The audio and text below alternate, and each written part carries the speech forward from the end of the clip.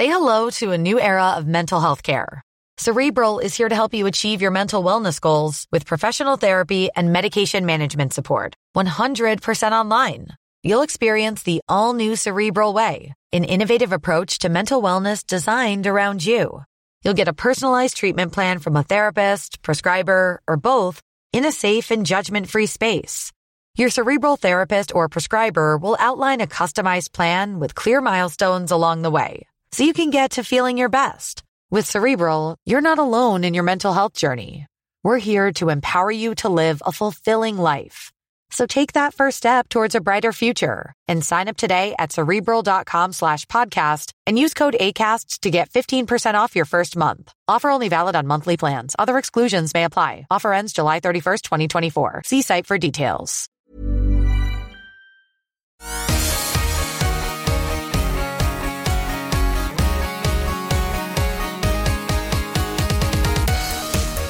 Hi everyone, this is Chris Barrow from the Naked Gaming podcast team, and we put together another bonus episode for you about a story that's given people lots of joy. That's a study that's found that pigs can play video games, but there's more to the research than that. The lead author of the study is Candace C. Croney, Professor of Animal Behaviour and Wellbeing and Director of the Centre for Animal Welfare Science at Purdue University. She started off by telling me how she got into this area of research. Well, so I have always been fascinated by what animals do and why they do what they do, and also how it relates to how we interact with them. So I've been interested in animal behavior probably ever since I was a child, growing up with companion animals in the home and, living in the Caribbean, which is where I was originally born and grew up for the first few years of life. There were so many fascinating animals around me that I always wanted to better understand why they behaved in the ways they did. And I was always trying to find ways to communicate with them and quite frustrated about it, right? So the interest in this kind of thing goes way back for me. And take us on to the beginnings of this study, because it's not just something that's come about in the last few weeks or years, although you might believe that if you read some of the press around it. But take us back to the beginnings of the research that led up to this point. Right. So this research began way back in the late 1990s, and my major advisor and research mentor at the time had worked with pigs, and he'd always had this idea that pigs were really intelligent animals. He was from a farm background, and he anecdotally had the same information that many farmers do, which is that pigs are very intelligent based on behaviors people had observed. And I can remember conversations where he was trying to get at if there were a way to have some sort of mechanism to understand how cognitively complex pigs are. And given the conversations at that point in time that are still ongoing today about the welfare of these animals, wouldn't it be cool to be able to explore whether or not pigs could do some sort of task that only animals that people consider to be mentally sophisticated, intelligent, if you will, could perform, right? And so he connected with researchers who'd been involved with the kind of research that we're talking about today around exploring cognition with non-human primates and the methodologies that had been developed then, including for really interesting purposes like the NASA Language Research Center group that was exploring really the psychology and comparative psychology and biology of the animals that would be potentially useful to better understanding human responses to anti-gravity in space and so on, right? And so the task that we're using actually became the foundational training task for that kind of work with non-human primates. How interesting. So it connects into different fields, as it were. And I just want to go back to because you mentioned that, farmers know that pigs are intelligent and they sort of display it. For someone who isn't a farmer and who hasn't been around pigs that much, apart from maybe going to the farm as a kid and, going, oh, look, the pigs, what kind of behaviours were they displaying that made researchers think we need to try and design a task here that will prove that they have a level of intelligence? Right. Well, I think it's for some farmers, pigs are really clever at figuring out how to get around things, how to get around obstacles, how to use their natural behaviors to really root and find objects, find ways around objects that we don't necessarily want them to navigate around because that's not useful for people. We have all of this long history of pigs working with people to find truffles, right?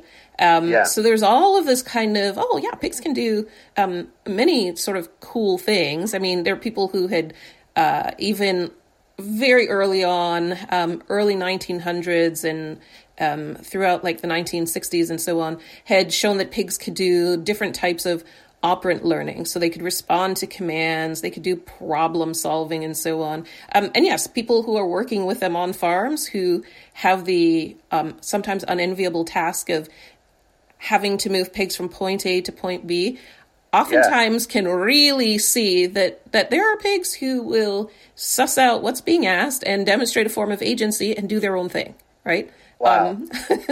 Sometimes outfoxing the person who's involved, unless they've got all the right equipment, they're very skilled at what they're doing. So this is, the fact that pigs have the ability to respond intelligently is not new to farmers. Now, you're obviously trying to, therefore, find the difference between what someone would call like a Pavlovian response. So the bell rings and the pig goes, oh, it's time for dinner. And that becomes a kind of learned behaviour. And actually demonstrating that pigs, in this case, can actually perform more complicated tasks. I guess that was one of the struggles with designing the task itself. Yes. So, there's a difference between learning a fairly simple association that then becomes the foundation for what we refer to as operant learning or operant conditioning, right? Which is the idea that an animal can make the very simple connection between what they're being asked to do. So let's say, for instance, a basic command like a sit command. If they do that behavior, they get a reward, right? That's fairly simple associative learning. We know many animals can do that. Press a button and a treat drops down. Simple associative learning, right? So yes, we've known for many years that many animals can do that, including pigs. What we were trying to do is get to the heart of, could they do basically conceptual learning, right?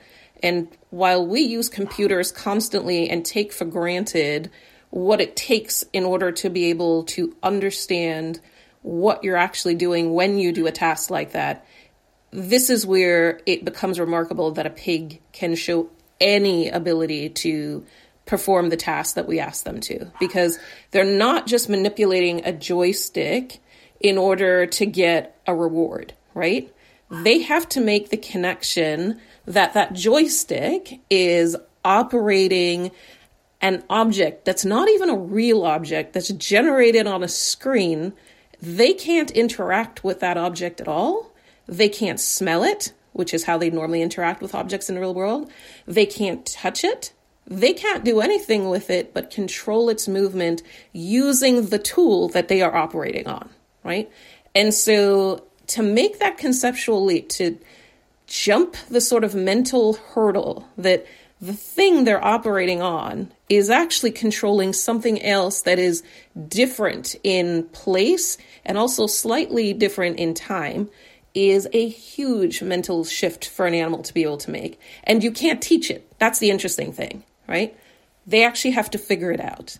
And that's what the pigs are telling us. And that's what's new and different, right? It's not just, can they move a joystick and ding, hear a sound and get a reward. It's, can they make that mental leap that the thing they're acting on is having its effects someplace else in space. So that's actually a whole extra step in the process. And like you say, if you can't teach that, there is therefore, would you class that as like a slightly higher form of intelligence? Does that mark pigs out differently to lots of other animals? Yeah, so that what you're talking about there is conceptual learning as opposed to stimulus response learning, right? Which is what we're typically getting when we're training animals to do even some complicated behavioral chains where, in essence, the behavior they perform just gets them a reward. You have to think this through. You have to make the connection between the thing that you're working on and the thing that's actually being impacted, right? And that's a different level of agency, if you will. It's a different level of conception because, again, you have to have that moment of insight where you make the connection between the behavior and the thing that is actually being impacted, because it's not the thing that you're directly operating on. Yeah. No, I understand that. And so when it came to then designing what you were going to try to use to test the pigs, was video gaming an obvious choice? Because that inherently involves controlling another object, which you can then design to release rewards once you've got past that extra step, that extra level of understanding. Right. So here comes the crux of the question, because clearly, based on what we found, this isn't the ideal medium for a pig to be tested on. But I think to give you some of the fun backstory, there were conversations that I can remember in the lab where it's sort of like, how do you demonstrate that an animal is intelligent in a way that really matters to people? And we would come up with two things at that point in time. It's can they speak? And the answer is, well, if they're parrots, yes. And if they're really, sophisticated non-human primates using a computer interface, then yeah, kind of. And then the other one was, well, okay, so maybe if they could use computers, that would do it, right? So I'm sure there was some of that sort of humor built into the thought process, but it was really more... For so many cognitive studies, there's always the question of what is the effect of the observer on the animal, and to what degree are we, as the experimenters, influencing what the animals are actually doing, right? The beauty of using the computer interface is the computer doesn't care. It's a disinterested third party, if you will. So the animal's response is either correct or it's incorrect, and there's no way to go in and manipulate that, right? And so it was, especially for this kind of work, particularly important that we use an interface where we would remove concern that it was really an observer effect or bias that was showing up in the data rather than what the animals themselves were doing.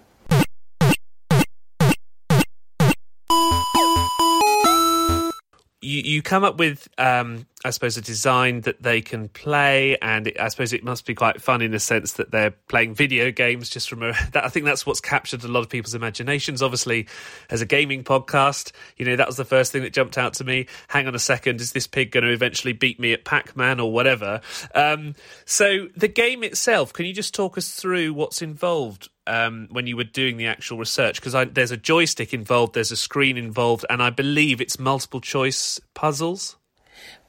So yeah, let's take a step back. So this is this, as I mentioned earlier, is the primary training task intended for non-human primates that were intended to generate data that would help inform some of the work that was needed for NASA at the time, right? So this task is a very, very simple one. In essence, the computer generates 4 blue borders around the computer monitor. There's a cursor in the middle of the screen, and the task starts off being very, very simple. All the animal has to do to succeed is hold that joystick down, make sure it's attending to that cursor on screen, which is, again, another sort of mental leap that the animals have to make, right? So they've got to attend to the task fairly closely. So if they move that cursor in any direction in a concerted manner, so that they contact one of those screens, and they do that repeatedly, what happens is they hear a sound that indicates they've contacted a target. A reward drops, the color of the cursor changes, and then the computer refreshes and they get the same task all over again, right? So if they, regardless as to which direction they move, whether it's up, down, left, or right, if they do that consistently and hit a target wall, the computer then titrates the task, so it becomes more difficult. So then one of those potential sides, which is why it's called the side task, disappears, and the computer randomly generates which side is now missing, right? And so if an animal is just randomly messing around with the joystick, the odds that they're going to hit a side that isn't a target anymore is, at the three-sided task, 75% chance that they're going to make a correct response, right? If they are consistently responding with, several trials in a row where they are not making errors and hitting the side that no longer is an actual target for them, then the computer makes the task even more difficult. So then that three-sided option becomes a two-sided option, right? So now the likelihood that they're being successful just by chance, right, is now only 50%. And so if they hit one of those targets that's no longer a target, again, it's an error. The computer counts that and sort of sets them back if they make errors repeatedly. And if they continue to do well, then the task becomes even harder and it becomes a one-sided task. And wait, can I just so I can visualize it? So does that mean essentially if I had an old school controller which had up, down, left and right, essentially the pig is biting or using its snout or however to move the joystick, let's say, that you've got in this case, and there's four options, up, down, left, right, essentially, and if the pig gets a correct response, then you take away, let's say, right, and then the pig hits the correct target next, then you take away left, so there's only two options that are correct. Is that right? Am I visualising it correctly? Yes. Okay, so once it gets to the hardest point, then I'm assuming that there's one target that they have to sort of correctly identify, and they're trying to hit the blue square, are they? They're trying to actually move the stick in the correct direction of the blue square, or they're trying to get it into the spaces that are being left? So they're trying to hit that one blue square that's left, right? And then if they do that repeatedly, that one blue square becomes a progressively smaller blue box, right? I've got you. I understand it. And then at the hardest level of that phase of the task, that blue box then moves around the screen. And so what they're trying to do is get that cursor to hit that what is now a floating blue box, right? So that requires dexterity, really good hand-eye coordination, and good vision. And it also requires a lot of attention at that point. Now, I'm glad you said hand-eye coordination, because I've got to ask, how do they actually move the joystick? Is it snout, mouth, trotters? What's the way of actually controlling the joystick? Yeah, the answer is all of the above. Right. The primary way for the farm pigs was really to nose the joystick up and down, right? So doing very sort of natural rooting behaviors that are typical for pigs. So they would literally try to root the joystick up or root it down, and sometimes they'd actually get their mouths around the little gear shift knob that we gave to have them have a little bit more traction, and they try to hold it down and nudge until they hit the correct target. Wow, okay. And let's just go on to the way that the study was carried out here, because there's 4 pigs involved. Yes. And they all have great names. A little more backstory. There are actually many more pigs involved as we went through the early stages. And yes, they all had interesting names, and we had to stop naming them that way to avoid alarming people. This is a legitimate study, everybody, can I just say? Well, because one that I read about on this sort of the cut down version of the articles, there's like Hamlet and stuff like and omelette. Yes, I know. So I like that. I suppose people just love a cute animal name to get them into being actually genuinely interested about the research. Well, and we did too, right? Because in order for the pigs to do this kind of work, we really had to work with them. They weren't subjects to us. They really were individual animals. One of the things we learned that's sort of lovely is they all have individual personalities and also individual abilities to do the task, right? And so it was really important for us to give them names. Yes, some of us have a quirky sense of humor about it, but it really it helped us to really look at them as individuals and work with them at the pace they needed to work with to do the job. So how did they get on? I'm assuming that, as the study progressed that there were fewer and fewer pigs involved as you got ones that perhaps were demonstrating an ability to use this game?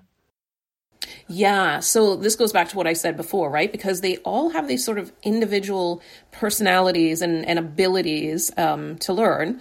You eventually get down to the subjects that give you what's really most useful, which is an ability to attend to the task, motivation to do the task, because frequently we'd have pigs just sort of go into the test equipment, even when we didn't have a training session scheduled with them. And that really is useful, right? Because there was nothing we were going to do in order to show this type of learning that would involve anything punitive or forcing the pigs to work on the task itself. That really would not have helped their learning process. And so, we're selecting along the way for the animals that showed the most promise in terms of motivation to do the work, attention to the task at hand.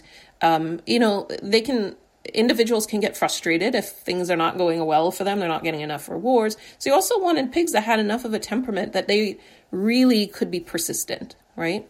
So yeah, that's how we ended up with the 4 that we did.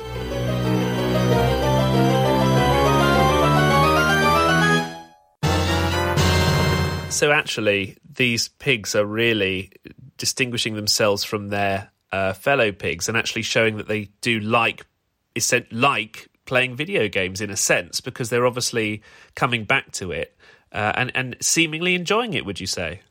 Yeah, I think so. Being really objective about it, the fact that the pigs would actually try to do the task even when there wasn't a session, and then they'd figure out nope, nothing was happening, and then they'd come out. Some of them would stay and basically sort of insist we turn the computer on in ways they can do that. And as a researcher, you always want to take advantage of any opportunity to collect additional data if you can. So there were times where they initiated training sessions.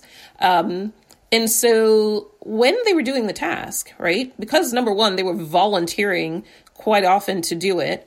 And when they were doing the task itself, there did seem to be something that was probably inherently rewarding about doing it. I don't know what that thing is. I do suspect that because they were getting all of the wonderful sort of social interactions as well as the food rewards, because of course they're food motivated. But I think one of the things our pigs showed is that they were very sort of socially motivated as well. And so it may be that the social interactions they were getting, if nothing else, even if I was across the room while they were training and verbally praising them, and periodically checking in and reaching through and petting them, it did seem like they really enjoyed doing the task. And then attending to the task itself seems somewhat rewarding to them. Can you tell me about that social interaction? Because it sounds like it's... Because I'm imagining at the moment that the pigs are playing the game solo.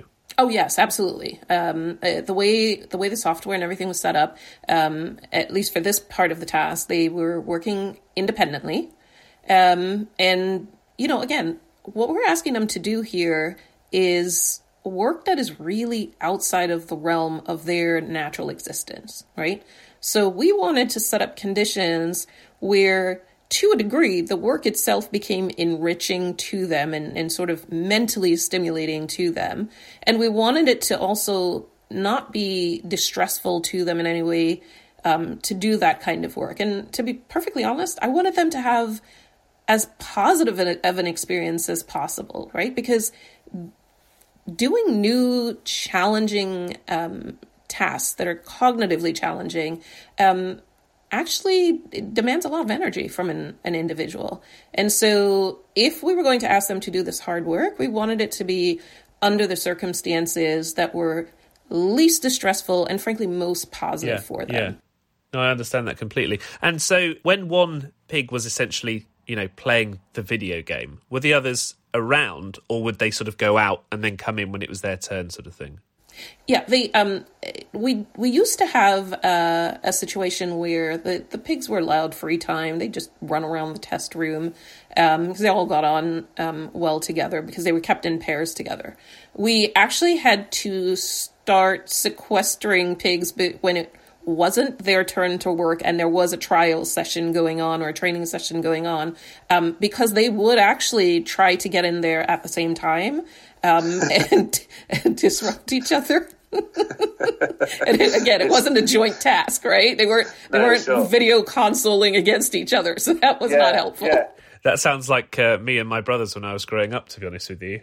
It's my turn now kind of thing. But you know, all kind of like joking aside with this, it does sound like there's a genuinely quite big finding here, which is that it sounds like not only can pigs actually demonstrate that they have that kind of conceptual understanding, but they have it and they seem to want to do it as well.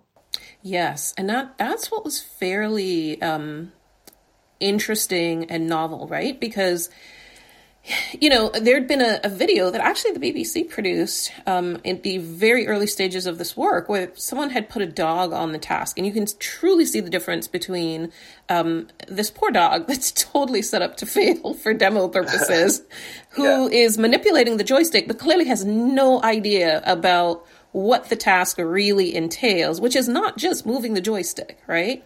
Yeah. And so it was really interesting to watch what was happening with these animals, because they would all have this moment where you could see the difference between I'm doing trial and error learning to figure out what it is gets me the reward versus, I've now made the connection, right? And there were several pigs that never could do that.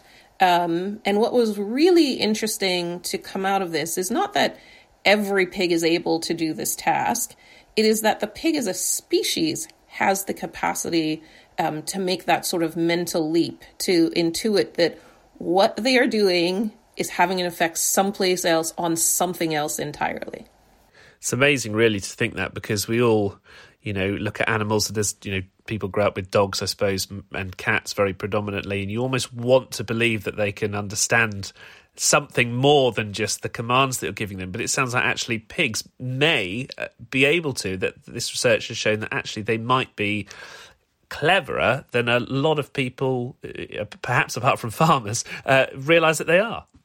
Well, yes, and what's, you know, to put it in even more salient context for many people, if you are a pig out in the world, you will never be rooting around at the ground to find a truffle and have that truffle be appearing out of the sky because something else is operating truffle delivery and your behavior is actually the thing that initiates that behavior, right? Wow, it would be no different from a pig deducing that if I do this particular behavior, I am literally having another individual I'm controlling that other individual's actions that gets me the thing that I want to get, right? That's the level of cognitive leap they're making. And while we didn't use that sort of context in terms of can the pig understand that what it's doing here might literally be able to manipulate some other individual's behavior, it's no short leap that if they can do this with a computer task, they could potentially do that other task as well. And that is not simple operant responding or simple learning at all. No, that sounds either like morality or manipulation, that pigs could, in a way, perhaps manipulate other members of their own species to get a result that they want in some form or other. Potentially, and actually in the interim, while we were doing this work and frankly having difficulty getting it out, you know, other people were starting to develop some really nice research paradigms that show that, you know, pigs could do certain behaviors where they, you know, could utilize other pigs in order to get information or even to withhold information from others, right? And so it's really some nice insight into the unique abilities of these animals that we may not appreciate on their own, particularly if the relationship we have with them is, you know, a utilitarian one where we're using them for some other purpose, right? They're unique in and of themselves. And some of this research is giving us insight into, one, how unique they are, but two, how not different they may be from some of the other species that we have studied more and understand a little bit more. So I guess that's your one of your hopes from this study is that actually people may now want to find out even more about their capabilities and to perhaps view them in a different light. Yeah, I mean, how cool would it be to be able to have people appreciate the animals for what they themselves are about, and then begin to think about, well, what do we do with this information, right? Certainly, we don't do these things just because they're fun to do. Some of what we did, we found we weren't expecting to find. And as a researcher, I will tell you, it raised some major ethical questions for me. And that includes, for instance, the question that several people have asked about, which I love, which is, well, what happened to the pigs at the end of the study? Well, for me, you can't do this kind of work, understand what's going on for them mentally to a degree that we never had that level of insight before, and then say, right, you're done with research and we're going to put you down or send you off to market, right? Yeah. No, the entire experience we had given those pigs had changed their perceptions of how people were going to interact with them, how they would be treated, and so on. So, that sort of put some limitations on how much of this work we did, because what happens to the end of those animals' research careers is an ethical question that is informed in part by what we find, right? And so we rehomed them all. I was going to say, did you adopt them all? But well, absolutely. It was the least we could do for them. There was one pig we lost, and it was Omelette. He actually got very ill, and he was in pain, and there was no good way to relieve his pain. And so he had to be euthanized by the university veterinarian at the time. And it was heartbreaking to make that decision. So I sat with him while that was going on.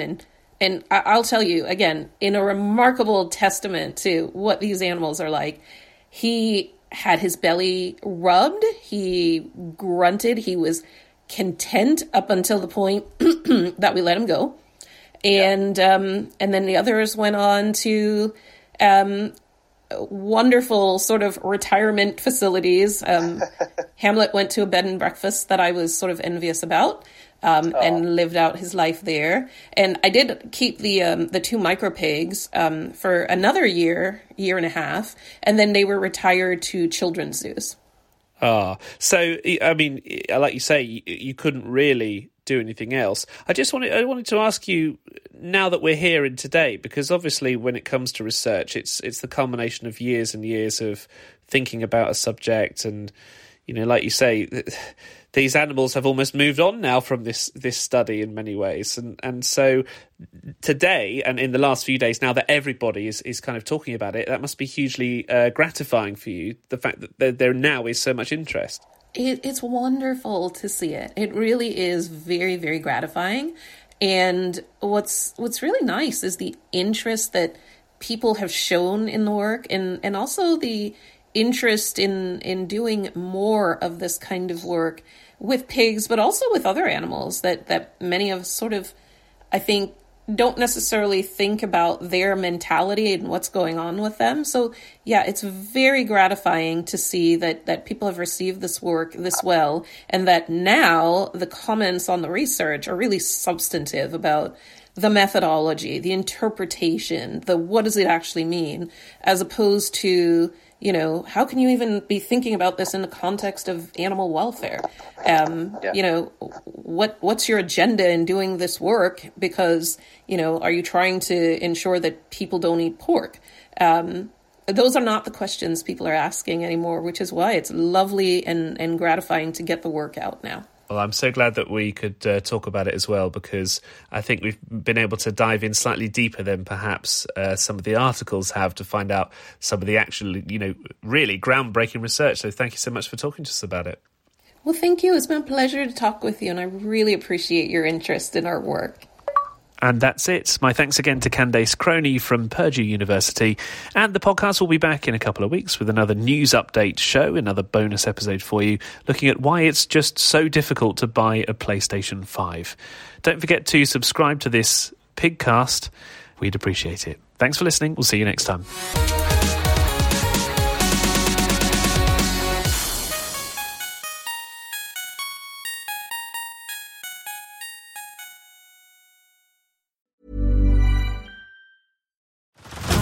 Head over to Hulu this March, where our new shows and movies will keep you streaming all month long.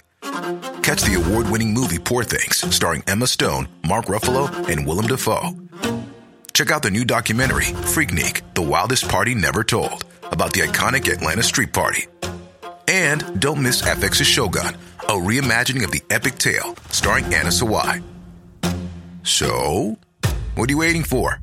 Go stream something new on Hulu.